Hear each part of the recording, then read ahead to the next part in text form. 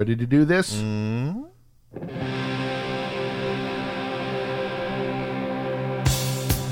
Hello, everyone. Welcome to the Film Thugs Movie Show on this lovely 4th of July. I play this just because I knew Clarkson would laugh. The only thing better... I'm actually, you know what? I'm going to cut off a song. I'm Jim, he's Clarkson. We are the Film Thugs. Hi.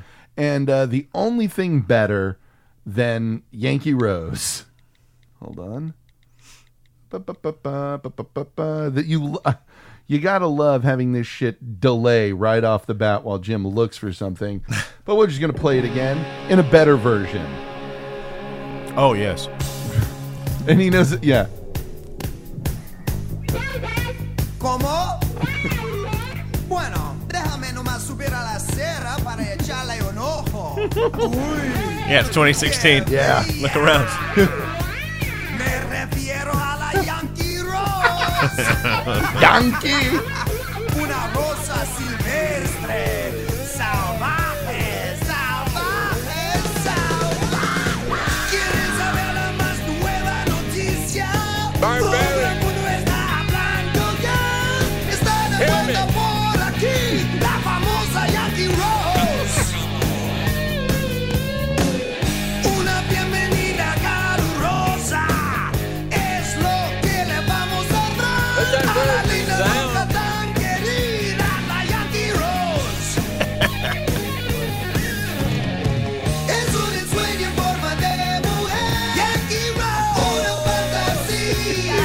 Yankee Rose. Ella es imposible de olvidar. Yankee Rose. It's just Yankee Rose over and over again. Como la luz de la ciudad. Estoy loco por la Yankee Rose. Barbaric. Como la luz de la ciudad. Ay, mi Yankee Rose. Cuando entra, mire. Hey, everybody, I'm Jim, he's Clarkson. We are recording on the 4th of July. Hi. Hi. Happy birthday, America. Did you? Well, technically, the 4th of July is not... Technically, this is why people don't come to your parties, buddy. Yeah. Oh, actually, you will find the date is... No one cares. Yeah. It's awesome. Yes, it was signed on the 2nd of July. Great. What sounds Super. better? You know, did you get the 2nd of July off for a weekday? No? Nope. Did you get the 4th of July off? Yes, we did. Okay, that's solid. And 4th of July just sounds bad, doesn't it? It's great. So what better way to celebrate the 4th of July than to Italian cinema. watch the Bicycle Thieves? Now, what we're going to bounce around like we always do with this, but I want to ask, because you just saw for the first time. Yeah. Bicycle Thieves. I saw it back in college. I've watched it. You know, I showed it to film history classes, discussed it at great length. Your immediate reaction to this film right off the bat?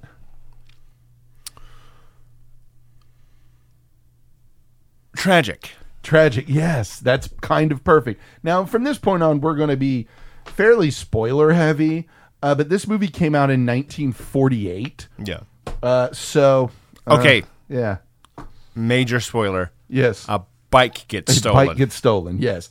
Now, I want to ask here, immediate here, the mistranslated title, it's Ladri de Bicicletta, which is the plural, the bicycle thieves. If I believe it's ladra or ladro de bicicletta would be the singular. For the longest time, this was just known as the bicycle thief, now known as the bicycle thieves. More appropriate title going plural? Or do you think bicycle thief? I don't know. Bicycle thieves would be more obvious. Mm-hmm. I don't know. That's hard to say. Because now... quick plot rundown. If you haven't seen it, it's been out for 70 years. See it. Yeah. God damn it. Hit pause now. Go watch it and come back. How was it? Good movie, wasn't it? Uh-huh. So a man, Antonio, unemployed for a long time, gets a job. The job requires a bicycle. Has the typical histrionic Italian reaction. I should be dead. Right. What the fuck? Why was I born? A curse of my life. Why did they take me all the way from a Krypton for this? And what does his wife say? Hey. Bafangu you. We'll pawn the sheets. Right. We'll get your bike back. You'll be good. Out of hock. How fucking depressing. When it was like, this is the most depressing shot you'll ever see. And it is the room of just floor to 20 or 30 foot ceiling of sheets. Of just rags of begged sheets and bags that people have been like, well, we have to eat, so I guess we'll sleep without sheets. Take these, please. And it's the largesse of the pawnbroker to be like, okay, here's a little bit of money for you. Pretty much. Predictably, his first day with the job, bike gets stolen. Yeah. Then it is the uncaring bureaucracy that is Italy, unable to help him. Well, the uncaring bureaucracy of blank. Yeah. Yeah.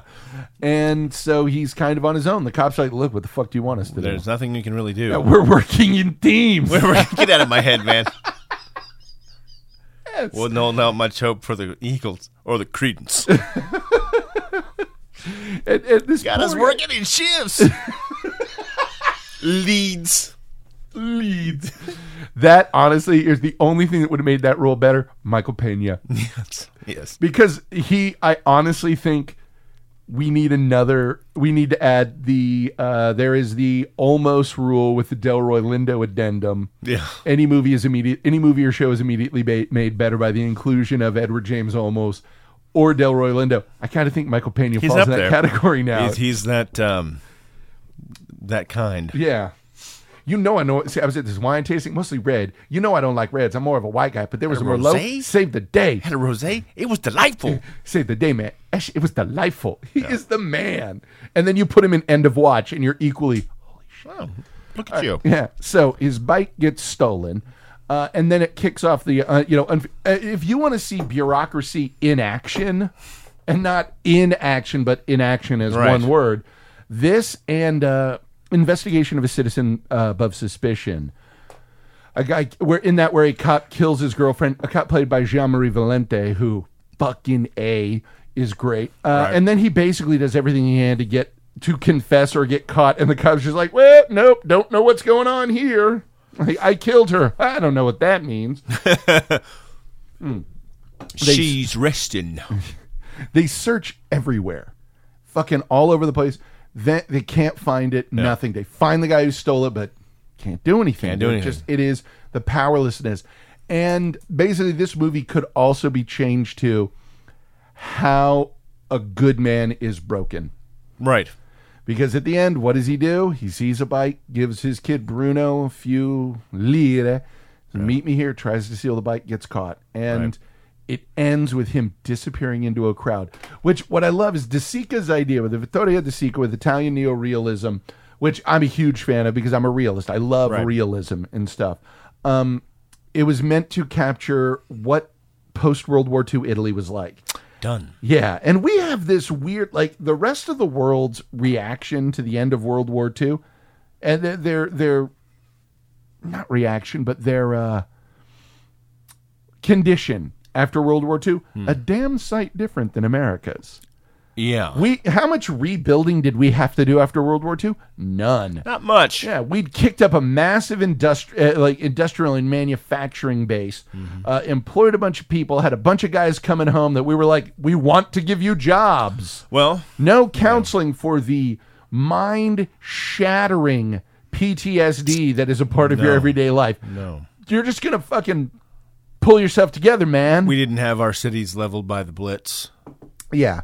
In turn, we didn't have a town we didn't have Dresden, USA. Yeah. That was completely burned to the ground. Yeah. Where the bodies were stuck under so many bodies under so much rubble. Anyone staying in occupied Germany at the time had to stay outside of the cities. Yeah. Because the stench was so bad.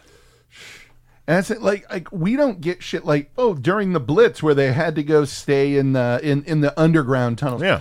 For us, that always, like, for the longest time when I was a kid, I was like, what? That's like when there's a tornado warning and they tell us we have to go lay in a European bathtub. Civil War Part 2. Then you find out, no, it's because London was getting bombed to fuck every night. That's right. Honestly, the British stiff upper lip, that is more of a just fuck. What choice do you have? Exactly. Exactly. So here in the U.S., the end of the war was an immediate beginning to a boom. Huge boom. It ended our depression. It gave us all of this fucking amazing opportunity. It carried well into, what, 72? Yeah, easily. And then things started kind of going off the rails. Yeah. Not talking about you in New York. Things were real bad for you then. Yeah. All the way through. But, man, looking at footage of what New York used to be like holy shit. New York was almost bankrupt. Yeah. And it was a cesspit. It's just fucking filthy, disgusting cesspit. But then, now you look at, I remember 8-9 years ago being in Berlin and being like, holy shit, this is the most fucking modern city I've ever. It's almost like this city is just about 60 years old. Yeah, just about. Hey, where are the old men to tell me more stories? I'm looking for a classic old building. Literally there, it's like Eddie Izzard used to joke about, I read a newspaper article about a theater in Miami, Florida, whose interior was being rejuvenated to look, being redone to look exactly like it did more than 50 years ago. No, no one was alive then. Whereas, like, you look at that shit in Germany's gorgeous. Berlin is beautiful, but you can see, wow, this has been fucking rebuilt. My friend Sam, who grew up there, would tell me all the time, there's no old people. Yeah. I mean, old men. Yeah, there's no old men. There's no old buildings. No. What the fuck are you talking about? I'm amazed that there's, just from looking at pictures of the Blitz, I'm floored that there's any old anything in London. Yeah. Holy shit. Oh, shit. It's just a fucking clusterfuck. Yeah. All the way around. What's weird from shockwaves of that particular war, we just won't ever not feel those. Yeah, but at the same time, we just don't really understand them either. We're as so Americans, far removed from it. Yeah, especially 40-year-olds now. Oh yeah, no. Seeing an interview with a guy from the U.S. Army who was like, my position was I was watching the Leaning Tower of Pisa because they were using it for a base and all this, and I was the one who'd give the command to destroy it. Yeah, if it was necessary. Like, could you imagine being a 22-year-old? Like, oh yeah, just tell us when we destroy this global landmark. Yeah, didn't what was the story about Notre Dame? They were going to blow that to Kingdom Come, and they just couldn't do it. I don't know if that's. Who knows? That could be myth. I could be pulling together fragments of other stories I've heard, but all that I know is in Paris, the French get a lot of shit that they don't deserve. A whole lot of shit they don't deserve. My hat's off to the Frenchmen who, when the Nazis rolled into Paris, were like, cut all the cables on the elevators for the Eiffel Tower. Just cut them all. Yeah, they're not putting a fucking Nazi flag up there. Cut them all. Just well played, sir. Do what you got to do. Well played. It's the smallest thing you can do, but it's also the only thing you could do. And that's one of those where I love. There's an article from Cracked that is fantastic, and I joke with my students where I'm a huge fan of looking at causality and tracing cause and effect throughout things. And it's like 9/11 can be blamed on a ham sandwich because the plot to kill Franz Ferdinand fell apart, and one of the plotters was sitting at a cafe eating a ham sandwich when Franz Ferdinand's car pulled in front of him, went out and shot him in the head. Bam, World War I happened, which led to World War II, which led to the fracturing of the Eastern Bloc, which led to the Soviet Union rising, which led to the rise of the Soviet invasion of Afghanistan, which led to the U.S. going in there and training people. And one of them turned out to be not as grateful as we wanted him to be. Not so much. At all. But looking at Italy, and what I like about this is De Sica set out with this movie to make the most like ground up, fucking surface level. This is what it is like.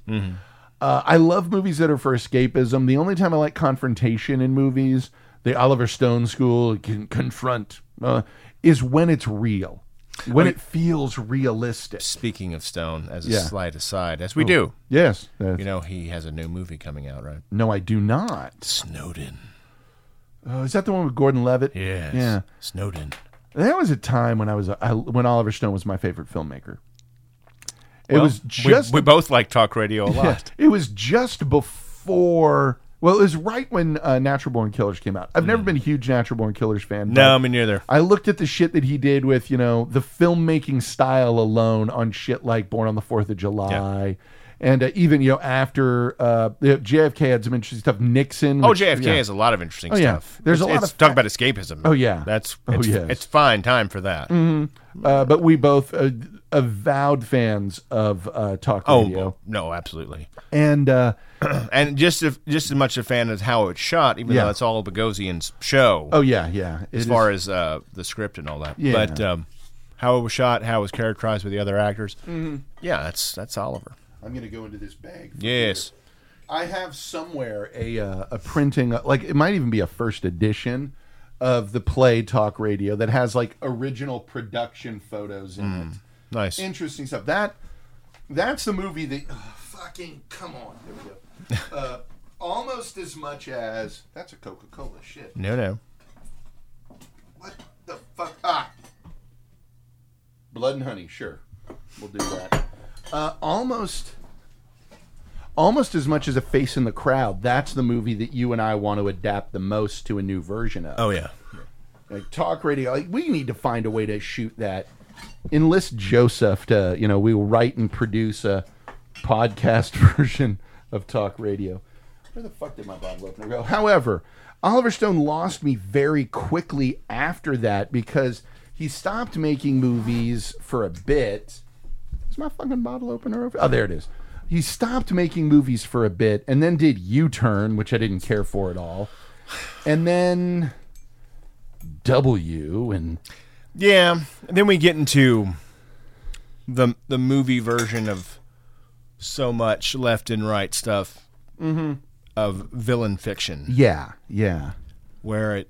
And I have another movie I can even fishtail this with. Do it. Whiskey Tango Foxtrot. Yeah, I never saw that, but it looked interesting. Some people were disappointed by this film because it wasn't funny enough, right? Or it wasn't political enough one way or the other, and it really isn't. Yeah. Of all these kind of movies, it's about a journalist moving to do embeds in Afghanistan, based on a book called The Taliban Shuffle. Taliban Shuffle. Almost a better name. Yeah. But Whiskey Tango Foxtrot, okay. Right. That was originally the name for Frisky Dingo. Was it? Yeah. And then somehow it just morphed into that, and well, I like think it Frisky Dingo's better. Yeah. Anyway. Drink it in! The way that the situation, the people, and all that is handled is very even-handed. Yeah. Like, these evil people are in Afghanistan have about as much to do with it as these evil U.S. troops have. Right. You know what I mean? Yeah. It's just kind of cut down the middle. As people are people. Yeah. They do what they do to get it through the fucking day. Yeah. And that's kind of it. There's assholes on either side, but... And that's what gets me... here's what's weird to me about it. Anyway, it's a good movie. I recommend it. I think that most Americans fall into that middle area, but the vocal ones don't. Most and it's people a vocal, do. Yeah, it's a vocal minority that for some reason we're paying a lot of attention to. Right. That's why when people criticize the extremists of a religion, yeah, have to keep in mind that most people are just like anybody who has a religion. They kind of go cafeteria, through they the pick motions, the stuff they like, or they do it for social reasons, or they just kind of do it because everyone else does. Pray with your kids. Fuck you, pray with your kids, whatever. And then you have assholes that take it too far. Yeah. But I never criticize necessarily the people practicing it. I criticize the faith behind it. So in my criticism about anything, evangelical Christianity or Islam, I always level it at the source material rather than the people that are just fucking flawed human beings flopping about in their bit of time. Right. Well, what's so weird is now it feels like even though most people are middle of the road. Or Catholicism. In case someone thinks, what are you picking on evangelical Catholicism? Don't worry about it. You don't want to get me started on that. Yeah. Ask Jim's dad. Yeah. Why is there all this AIDS in Africa? Well, because condoms are a sin. Thank you, Pope. Thanks. Super. Great. Fucking great. Old virgin told me I don't need condoms. Your nation should not be sovereign. Let anyone in that wants to come in. Yeah. What about yours? Well, not ours. Yeah, not ours. Yours. Our specific nation in the middle of Italy that's surrounded by some of the most insane walls you've ever witnessed in your life. Nice walls, Pancho. Very good. And if So we were important. if we were to talk about the richest nation per capita, Vatican City. What? What do you mean? This entire solid gold room? Yeah, what do you mean? Hey. The room that has every painting that Michelangelo ever did. No. Feed the poor. Anyway. Yes, feed the poor.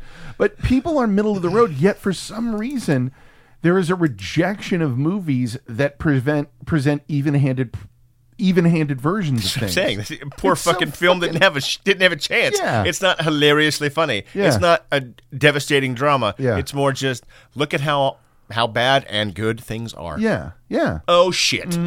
Well, it's like W. I remember watching Oh, part my of God. W with you. Oh, fucking Dreyfus. Yeah, Dreyfus. Did you ever hear Dreyfus' interview on what the fuck is that guy's name on Stern on 101? Jay Thomas. Jay Thomas. No, I know that Richard Dreyfuss is a for real life crazy person. Richard Dreyfuss has a very different opinions. Liberal, conservative, middle of the road. Yeah. Yeah. Yeah. He has definite opinions. He talked about, there's part of us, all of us that are Cheney, and he drew from inside himself or some shit. Okay. Sure. Whatever you did, it turned to this. Great visual for audio. Yeah. That translated you just growling, literally one lip up, sneering. I will tell you, though, tied into the Cheney thing, the funniest shit. I have a friend, a Scottish friend, whose dad worked in the oil industry all the time. And she was living in England. She had no idea. She didn't fucking know what was going on with Bush or anything. And I said something about Cheney, and she was like, oh, yeah, there's Dick Cheney? That guy, the guy from like Halliburton and all that. She was like genuine. Oh my God. Like, yeah. Honestly, my only real problem from that movie is Thandie Newton's portrayal of Condoleezza Rice is one of the most insulting portrayals I have ever seen of a human being in my life. It is a minstrel show. Like her it's or a not, minstrel show. Like her or not, Condoleezza Rice, kind of a brilliant woman. She's perfectly fine. Yeah, Going fine. with She's Condi Rice. really For smart. God's But sake. yeah, going after Condoleezza Rice is like, wait, really? She's the going to go one- after Dana Perino next? She's the one that's like everyone likes her. Well, do you ever watch Veep? If not, you should. You'd love it. But there's Hugh Laurie pops up as this guy that everybody loves in politics. He's just like everybody thinks he's great. Who is that? Yeah, there is In real life. There is no one in real life because we become so Is stupid he a about it. politician? Yeah, he's a politician. Oh, then no. Yeah, no, there is none. No. But with this, The one you're thinking about right now? no, it's not. No. It's one of those things with Barbara this. Boxer? She's delightful. It's Pocahontas? That's offensive. Oh yeah, no, I'm sorry. I'm sorry You'd be about the one who has to tell me about that. Pocahontas? Look, I'm just telling you right now, it's going to be a huge, great thing. We're going to do one. I'm going to build a wall like you've never seen. You mean Pocahontas? Has my Trump gotten better, or is it just you got to me? pull your jaw down. I just got to pull it down a little bit. It's sort of like a pussy version of Vito Corleone. A little bit. Look, we're having a great time here. It's I have to repeat things, as I heard on Stern this past week. They had a guy doing Trump and a guy doing Bernie Sanders. Yeah, the debate, and the guy broke down Yeah. the impression he does of Trump. Like, you repeat sentences, escalate adjectives, and pull your jaw down. Like, oh, of course. The line that he threw out, those two guys didn't at midnight. Yeah, it was fantastic. But They do their own show, and Stern didn't just half these guys in. the Trump line that I love is like, I love the Japanese cry porn. I love it when they cry. It reminds me they lost the war. Like, that line is the weirdest, but like, fucking what? Oh my god, The snort is almost as good as the tee hee hee hee. oh, it's good. Although nothing ever got a tee hee hee hee. Sometimes I just my hand. Sometimes I just hear music and I direct. I conduct an orchestra. The caged bird sings for Walmart and Six. Yeah. Like, that is the most into That a is laugh the I've best. seen you vanish. Yes. But this movie, what's great about it is it doesn't present it. There is no comment made about the war. This was 48. Zero, this was actually. on the heels Yeah. of the war, and every aspect of Italian life at this point was basically dictated by that fucking war. Well, since World War I, they just got completely crushed. Yeah. demoralized as a nation. The economy was getting fucked by capitalists and then fucked by communists, so they didn't know what to do. Yeah. They had to squeeze out a third way. Probably didn't work out so much, but Nope. it kind of kicked up a little bit and then crushed down again. Yep. So they were living through the aftershocks of 2 wars. I mean, all of Europe was, of course. Yeah. But you can really feel it here where it's just...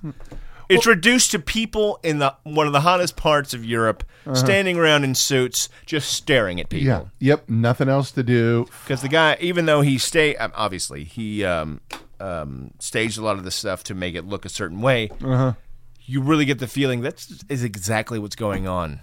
Well, because at 3 in the afternoon. Yeah, because the dedication in this movie was he. It's like Sullivan's Travels. Except it's somebody who was living it, saying, "I want to show everybody. These people not it. It wasn't. People need to understand what poverty is like, and I'm going to make a movie for them." This was him saying, "These are people I know, and God damn it, they deserve to have their story told too." That's it. Their story told. They deserve not a story told to you using them. That's the difference. Exactly. Yes. That's the difference between this film and whatever the fuck is so coming many out. other things, because it feels so real. The guy that they cast at it, the guy and his son were cast because of their walk and because of their faces. Right. And to give you an idea, the guy who played Antonio couldn't find work afterwards. He wasn't an actor. He got pulled into this, and then it was like, oh, you're that movie guy. But and I'm gonna be honest, that guy had that guy is matinee star handsome. Oh, there are parts of this film where if he's not speaking Italian, it could have been Grapes of Wrath. Oh yeah. And much more much more the Tom Joad of that book in my mind than Fonda. Yeah, he does fit Tom Joad. It's perfect. His face, and also with that, he's seen the shit. He was in it, so you're just seeing life. Now, there's a story, I do not know if it is true or not, but I'm going to embrace it as though it were, because Bruno. Fucking great. Bruno Kirby. Fucking mini-me Bruno Kirby. For everybody who sees this movie loves Bruno, because how do you fucking not? The scene where dad slaps him and he cries, and he walks away, he's like, no, I'm not going to be with you. And he's in tears. He was a tough fucking street kid, basically. And DeSica couldn't get him to cry. The more emotional it became, the more it was like, no, I can't. I'm not going to cry. I'm not going to cry. Fuck that. I'm not gonna. And so DeSica spent a day picking up cigarette butts off the ground. They're just picking up and just filled. Kid took his jacket off and filled the pockets with these cigarette butts. And they're trying to get the kid to cry, and he won't. And DeSica reaches in the pocket and pulls out a handful of cigarette butts and basically goes, "You think you're too good to cry? Look at you. You're picking up cigarette butts off the street so that you can smoke the last little bit. You think you're too good to cry?" And the kid fucking crushed the kid. So the tears you're getting is just, I'll give you something to fucking cry about. Is the product of real abuse. Yeah. I'll give you Thank something you, to cry about. Your mother? Yeah. She cheated on your father and never loved him. What? These cigarette butts I collected from the floor of your mother's apartment. She's a whore. They were left by the Johns. Who fucked her for pasta? You fucking heard me. I don't know if it's true or not. But it sounds goddamn. good. And it highlights the problem with movies, where if you're making a movie, people are like Todd Barry in one of his averages. There was a notice on my apartment door. We're going to be filming a movie on the street. If you could, please delay all your packages. Oh, yeah. I'm sorry, I can't get the medicine that I need. But we need to pause things because they're filming the new Kiefer Sutherland comeback project. I really think he's going to make it this time. We need this, so goddamn it, we're going to fucking torture it out of you. But I like any movie that is made, and so much of the shit that's meant to show everyday people's lives is so goddamn condescending. Oh, yeah. By nature, it's just the most condescending shit ever. This, at no point did it ever feel either condescending or judgmental. No, Battle of Algiers is more judgy than this thing. Yeah, exactly. I'm not kidding. I mean, it's just more like, okay, I'm going to set this up for blocking with my extras and my principals. But other than that, if little Bruno Kirby almost gets killed twice, Hey, that's how it goes. They didn't even judge that weird kid in the restaurant. No. And if there was ever a character that needed judging, the geek that would bite the heads off chickens. The geek who basically, let's be honest, was this movie's version of the kid whose glasses got fucked up in 400 Blows. Yeah, pretty much. By the way, officially, with that mention, this is the most pretentious episode of the Film Thug. It is, ever. and we weren't even trying to be. Yeah. Well, here's what's weird about it is the amount of movies, we're 30 minutes in before we even talk about the movie. This is one that I was like, I just want to talk about this. It's one of the few movies that when it's over, it's like, I really want to fucking talk about this thing some. I mean, beyond something like 400 Blows, where even though he's just filming Paris, he's not just filming Paris. Yeah. He's he's setting things up just so we're like, okay, here's a slice of life. Wink your face. Right. Know, in this one, he framed it. But you can feel almost like frame on the fly, like, that's good. Go. There. We need that building in the background. And go. It has all the trappings, the time taken to frame as you would with your iPhone that I did taking pictures of New Orleans. Yeah. Like, that's a cool looking picture. Let's go. Not, wait a minute. Yeah. I need this moving in the background. I need it's not Arcadian. Right. You know? Yeah. We need depth and a thing moving in the back. All of the thing that he did with this was we're going to set up everything because real life doesn't look real when you film it. No, it looks boring as fuck. And so he did just fucking time-consuming orchestration of movement, and then set up a beautiful frame. We're just going to then framed it. It was like, here, okay, go. Yeah, but I mean, everything he's shooting as far as the settings and locations, pretty much just point a camera anywhere at that point and go, and look then it's just a matter of basic framing. Like, it's funny, when it comes to framing, I'm one of the few people I know that keeps the grid turned on my iPhone camera. Because I'm like, those lines. And every picture I take, I'm like, no, hold on. It's not leading perfect. Right. Like, and it's weird because my sister and I both have an eye for that. Did you see several months ago there was a portrait of George Strait on the cover of Texas Monthly? It was a black and white portrait of George Strait. And my sister wrote this thing where she was like, okay, this is so simple, but fuck. The beauty of this is the most perfect fucking portrait imaginable, and just went off on it. And that's the thing, is when you know it, it's... All I know is I saw a video of George Strait playing a Brooks and Dunn song. Man, George Strait had glasses on. It made me feel very, very old. Yeah. Strait, that's one of those where it's like, you want to talk about something that Texans can take pride in. Okay, that is the cover. Where she was like, just the framing, the Christmas. Fuck. That's good. And I don't care what anyone says. You don't like country music. Get drunk. Have that moment where you're feeling a little low.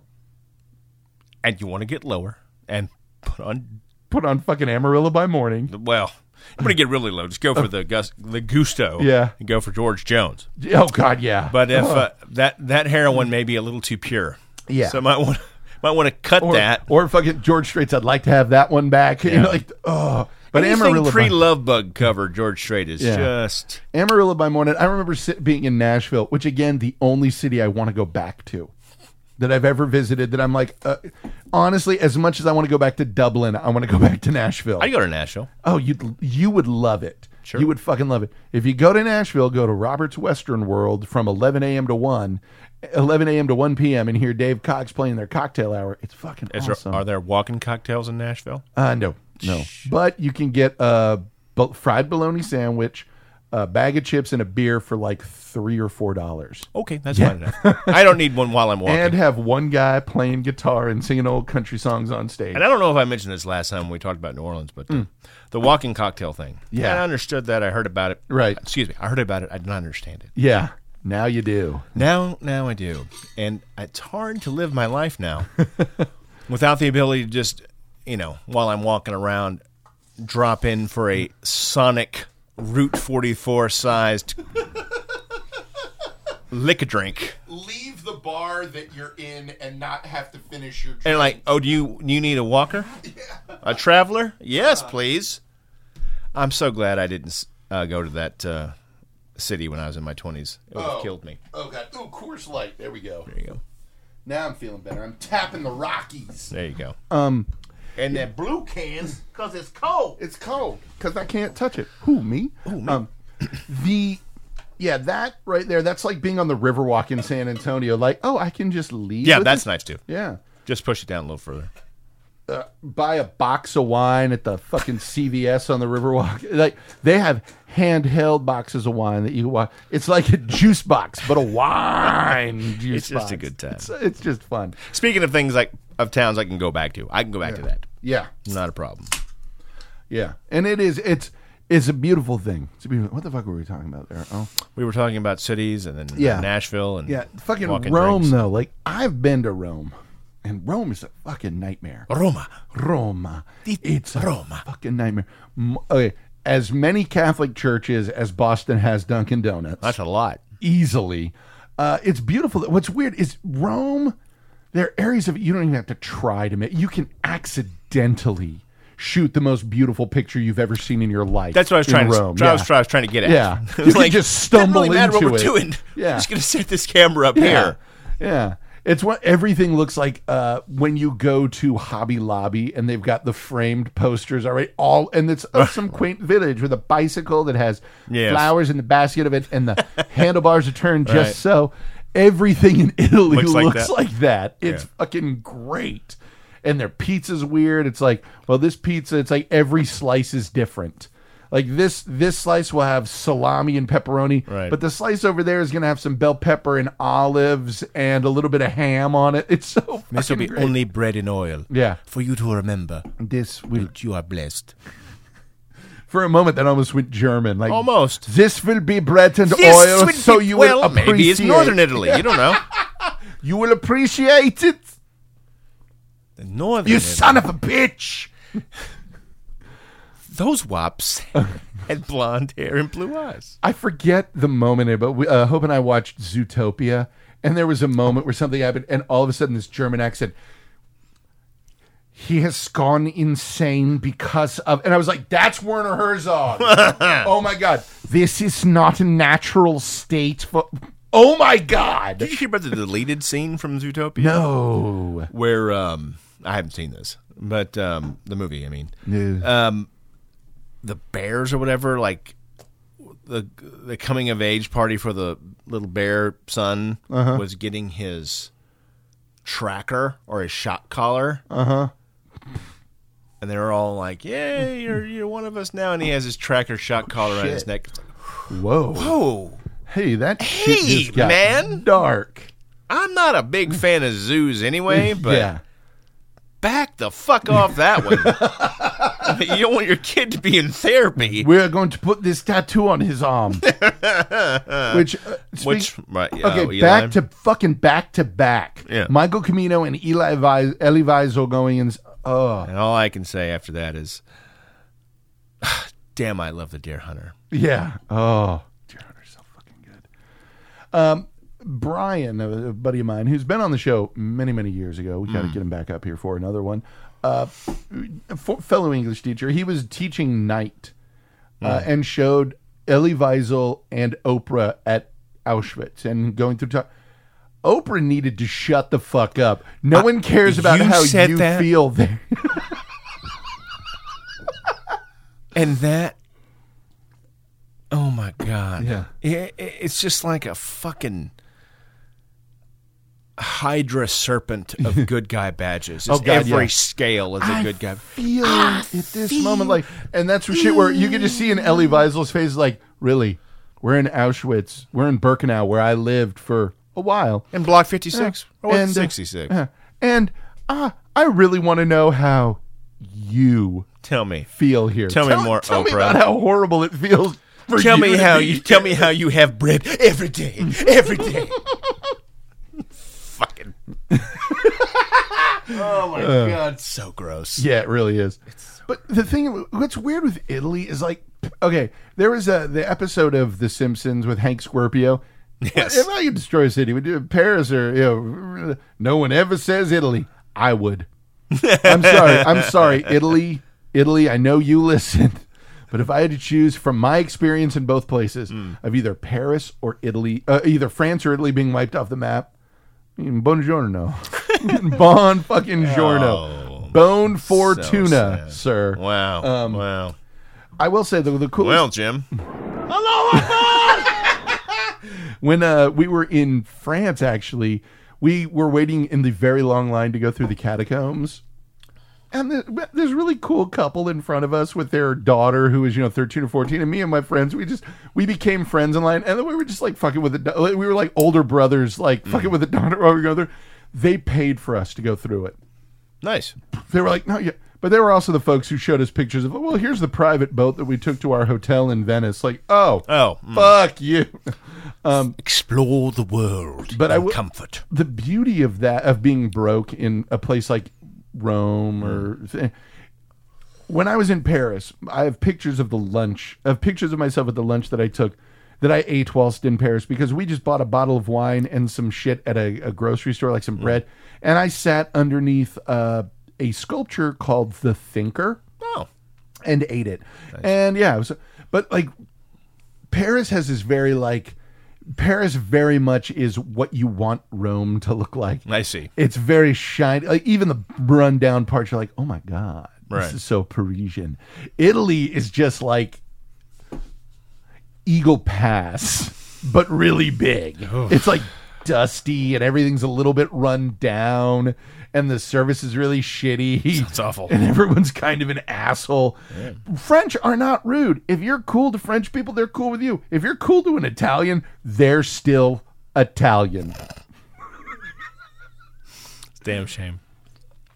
But then when you look at it, like Paris went through some shit, but Italy was part of the shit. Like they were the ones who were like, that Mussolini chap. Yeah. Yes, he's got some good ideas. Yeah. Yeah. No, he did. It just yeah. Yeah. It's sort of like he had good ideas in the way Stalin kind of had good ideas at the beginning. Oh, Stalin had great ideas. Yeah. Stalin had super dupes ideas, none of which had anything to do with helping out his people. Oh, no. So you could at least look back at the impetus of fascism. Yeah. Actual fascism. And go, wow. Not the Huffington Post fascism.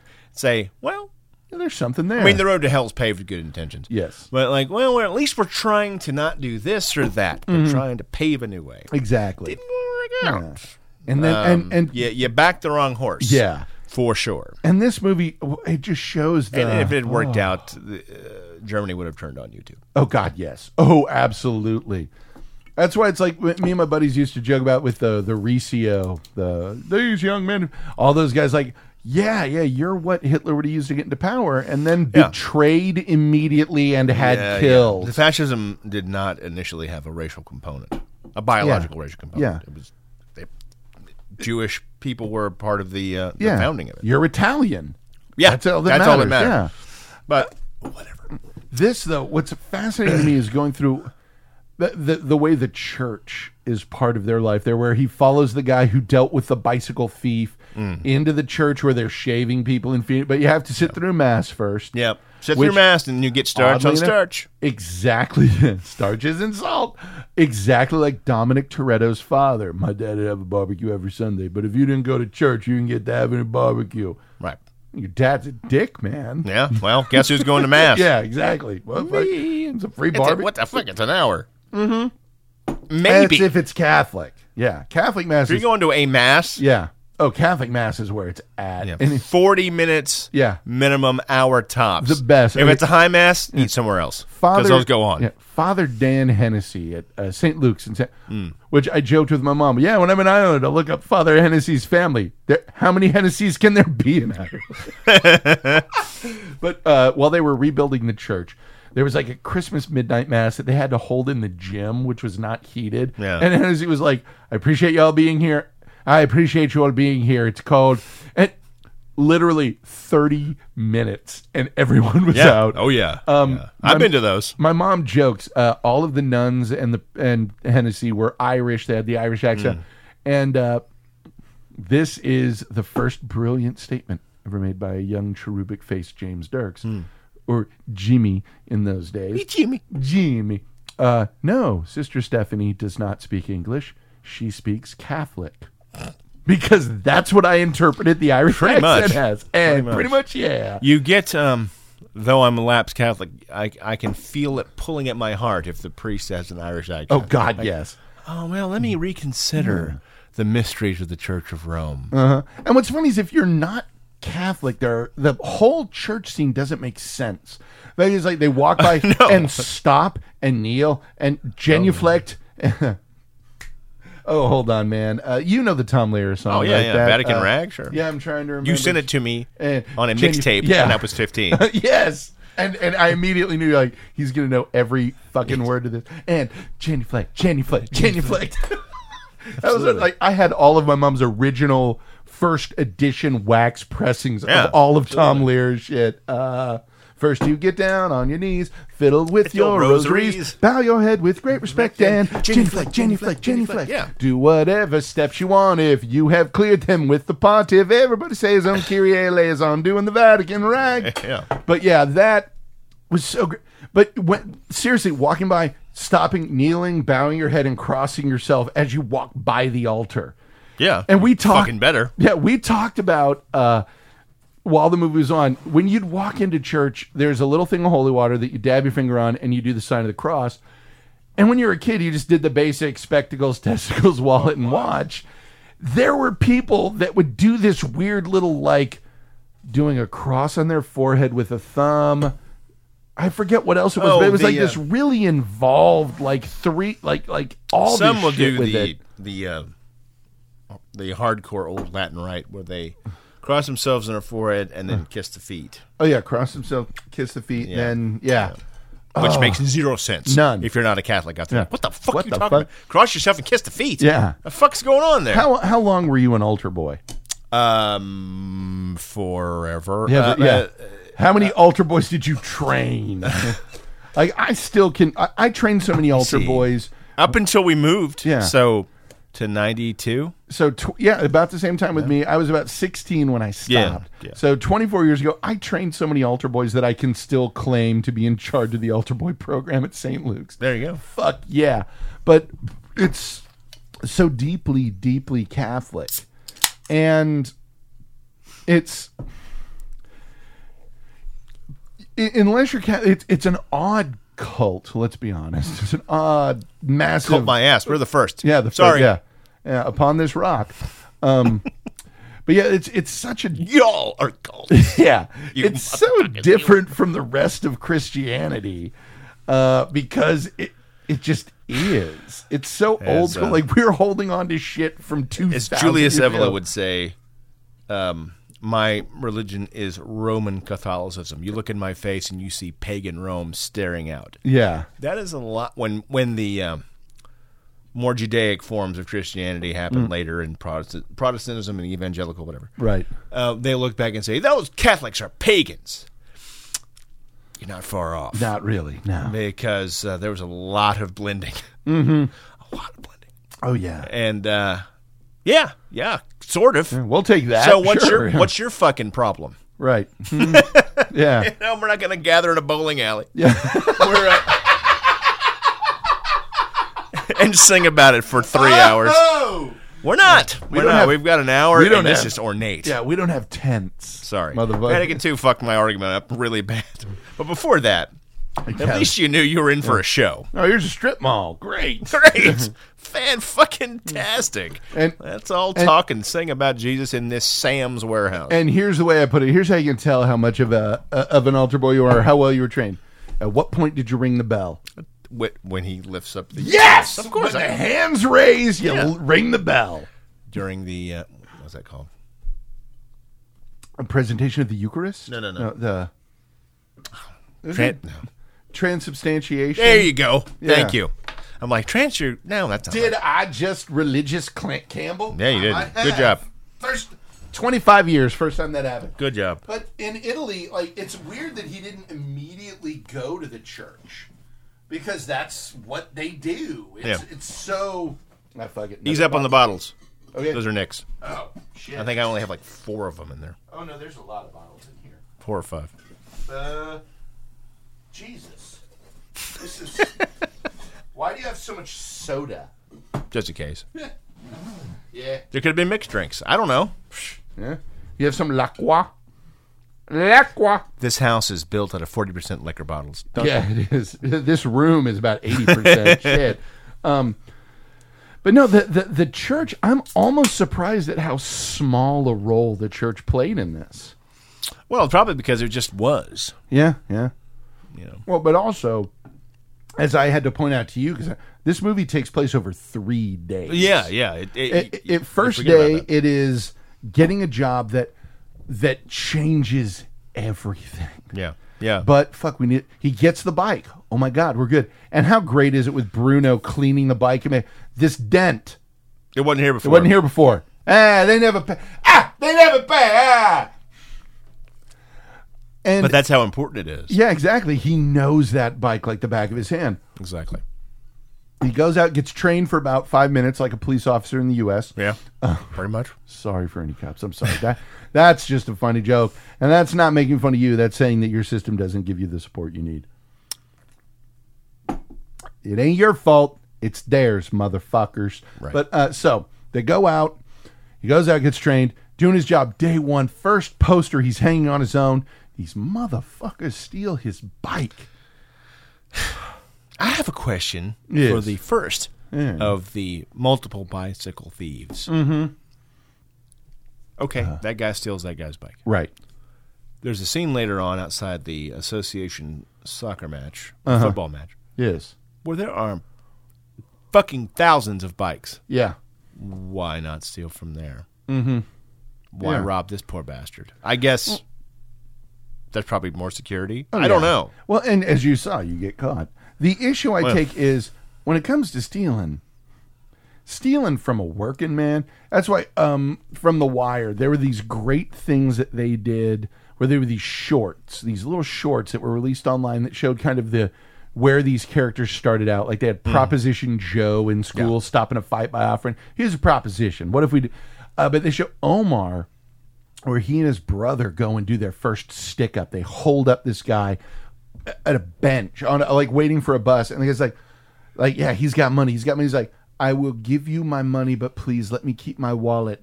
He has, an accent. He's obviously in him. I do not have time to take off of work to go get another driver's license, any of that.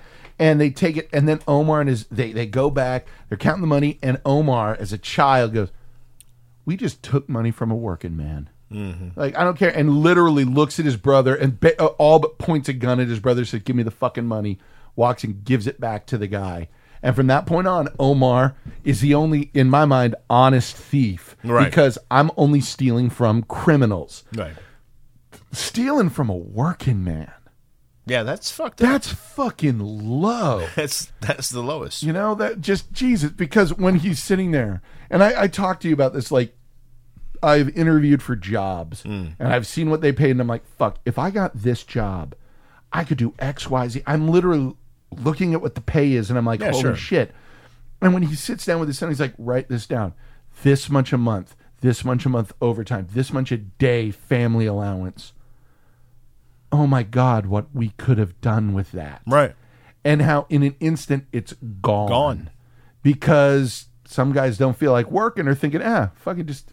Just fuck him, yeah. Fuck this guy, yeah. People will get away with what they want to get away with. Can get away with. Yeah, and it was just depressed. It's so sad because it is that turning on the people who can't afford it. And at no point is this film melodramatic. No, it's not. That's the beauty of it, is everything is presented, even down to the point where the guy that he corners is the dude who stole his bike. Even I'm like, well, is that the guy?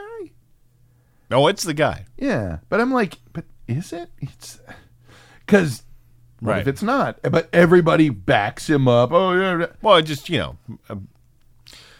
it sets up the awful choice he has to make later. Yeah, because he can't get anywhere. Once you spend all this time in the film trying to find this guy, and we finally do. It's a higher wall to climb than anything else he's had to thus far. Yeah. So of course, he can find no recompense for this. So now he's driven to this shit. When an honest man has everything stripped away, what the fuck happens? I love all the pacing. Yeah. The pacing of not knowing what to do, not knowing what decision to make. Yeah.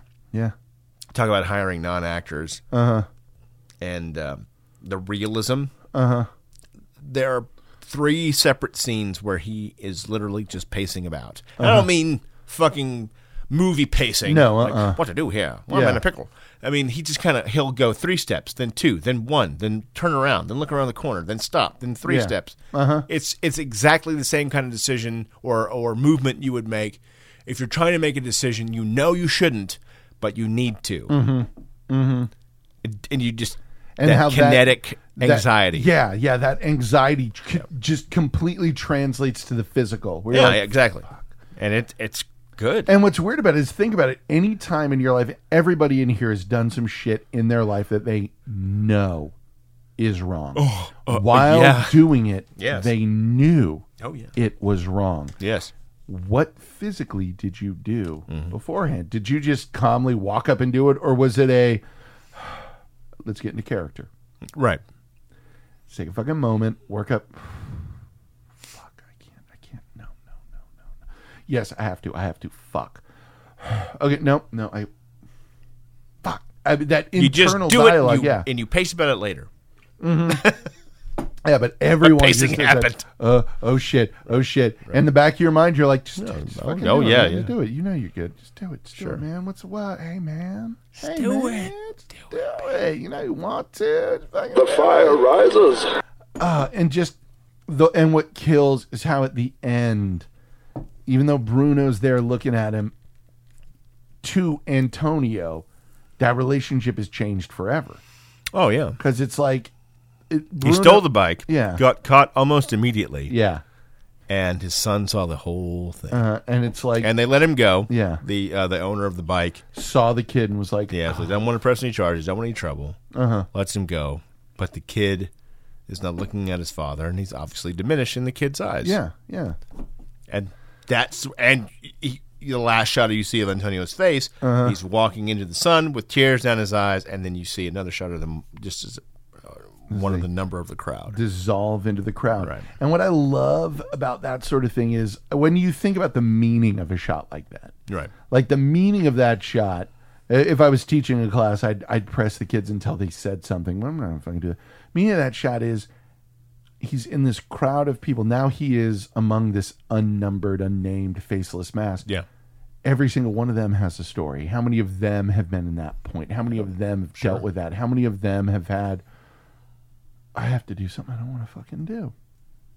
Well, it's just like the row of bikes outside the Coliseum. Yeah. Or all of the all of the bed sheets. Yeah, it's the same thing. How much does this bike represent to whoever owns it? Yeah. Or when he stole the bike from that guy, this bike is all I have. He said so. Yeah, he said it outright. It's a statement. The thing that always fascinates me, like every apartment complex you drive by is 1,000 stores you don't know anything about. Oh yeah. I remember like when I managed the movie theater at Lakeline Mall, like I know where the office is, and I'm like every time I go through a theater now, I'm like behind this door, behind that door, up in the projection booth. There's 2 guys fucking around. There's on a Sunday night. Okay, are these managers the cool types who are trading emergency movie tickets for food from the local Chili's so that everyone can eat? And much like me when we played the Green Mile and the last show was at 10:30, which meant that we didn't leave until damn near 1. How many of these have 2 dudes drinking up in the booth? Plenty, I would imagine. Yeah, because we're done with everything 3 hours before, 2 hours before we get to leave. So let's just drink some beers. Every sandwich shop I walk into, like, okay, first of all, there's too many people working here this hour. Yeah. Second of all, how many of y'all are high? Yeah.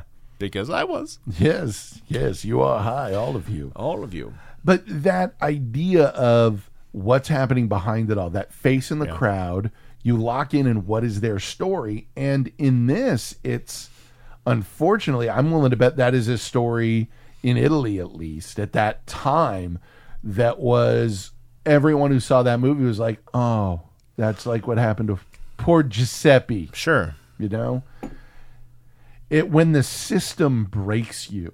And that's the problem that I have with any area where there is, and I'm going to go on my libertarian thing, where there's too much dependence on a central government, because that government at some point is going to fuck up and let everybody down. And with this, in Italy at that time, he had this idea where it's like, no, we are part of this group that is involved, that is part of all that we are connected to. It went and it takes care of us. You could see the crumbling of the idea of during fascism's high point, where there were jobs made to build up the country. Yeah. Work on the roads, work on the bridges. You've heard this all, shovel-ready jobs. Yeah, winky face. Yeah, but an actual the WPA. Yeah, but actually happened. Yeah, and then as that dissolved and things crumbled and the geopolitics involved brought pressure to bear on Italy and Europe in general. Then you saw those makeshift jobs turn into actual makeshift jobs. Yeah, where yes, it would be good to hire someone to sweep the streets, but you don't need 30 people on the same street corner. Yeah, and when we looked at it, there's a scene by the way, when they pan away from that, and the 30 fucking guys sweeping one corner, it pans to 3 or 4 guys on a bike coming with brooms to do the same thing. Yep, it's all there. And with the shovel ready, all that. I remember there's a high school in San Antonio, I believe it was Jefferson High School, but I could be wrong, that we did a one-act play competition at once, and all my sister was like, you're going to be blown away. Went in, the theater was amazing, the school was amazing, and that's because it was a WPA project. Yeah. They're like, well, there's a staircase in it. We got these artisan wood carvers, which led to, you know how Schwarzenegger made his initial fortune? No. He, bodybuilder, all that, started doing bricklaying and stuff, then started calling it artisan. It was either artisan or art, but artisanal European bricklayers, which meant him and some foreign dudes were laying bricks and paving shit. But people were like, "Wow, yes," and he was able to exploit that. Excellent. But yeah, the street sweeper scene. I remember pointing at saying, how many fucking people do they need? And it is literally one where you could have had one hard-working guy or a bunch of dudes who are like, no, my job is to sweep these 5 square feet, pass the dirt on to the next guy, and it is this, how anything in that country got done is amazing. This represents the longest we've ever talked about one movie. Well, we're in an hour. Nice. Which means we are, I think, at a point where we can wrap it up. Yeah, I'd say so. But, it's one of those movies that I think everybody needs to see. Yeah. And there's a reason that it is. There's a list of like the 1,000 movies everyone needs to see before they die. This is in Flash the top Gordon 5. is not on that list, and that's a crime. It means that it's invalid. But this is in the top 5. Yeah. So we're going to go ahead and play out with this. But you know how to get in touch with us and all that shit. Rate and review us on iTunes. Yes. Next week we will be back with a movie from France called La Haine, or Hate. So that should be fun. And then the week after that is the movie I've been waiting to watch with Clarkson, Ace in the Hole. Nice. I'll change your life, boy. So catch you next time. Bye-bye. Es un ensueño en forma de mujer. Yankee una fantasía. Yankee es imposible dominar. Yankee Rose. Hear me. Ella es bella como la luz de la ciudad. Estoy loco por la Yankee Rose. Okay, while this is playing, I'm going to see if I can do this. From the shore dimly seen through the mist of the night, where the foe's haughty host in dread silence reposes, what is that which is seen through the mist of the night as it blows in the breeze, half concealed, half discloses? Now it catches the beam of the morning's first gleam as it fitfully blows of the stream. 'Tis the star-spangled banner, so long may it wave. Or the land of the free and the home of the brave. Nice. I can't believe I remember that much of the second verse. Good job. It's a great fucking song.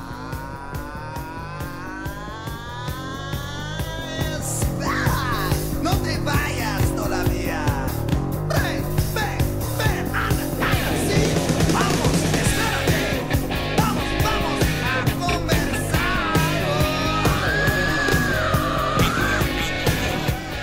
How weird is it that I know Steve Vai, Billy Sheehan, and Greg Bissonette? Oh, I know that.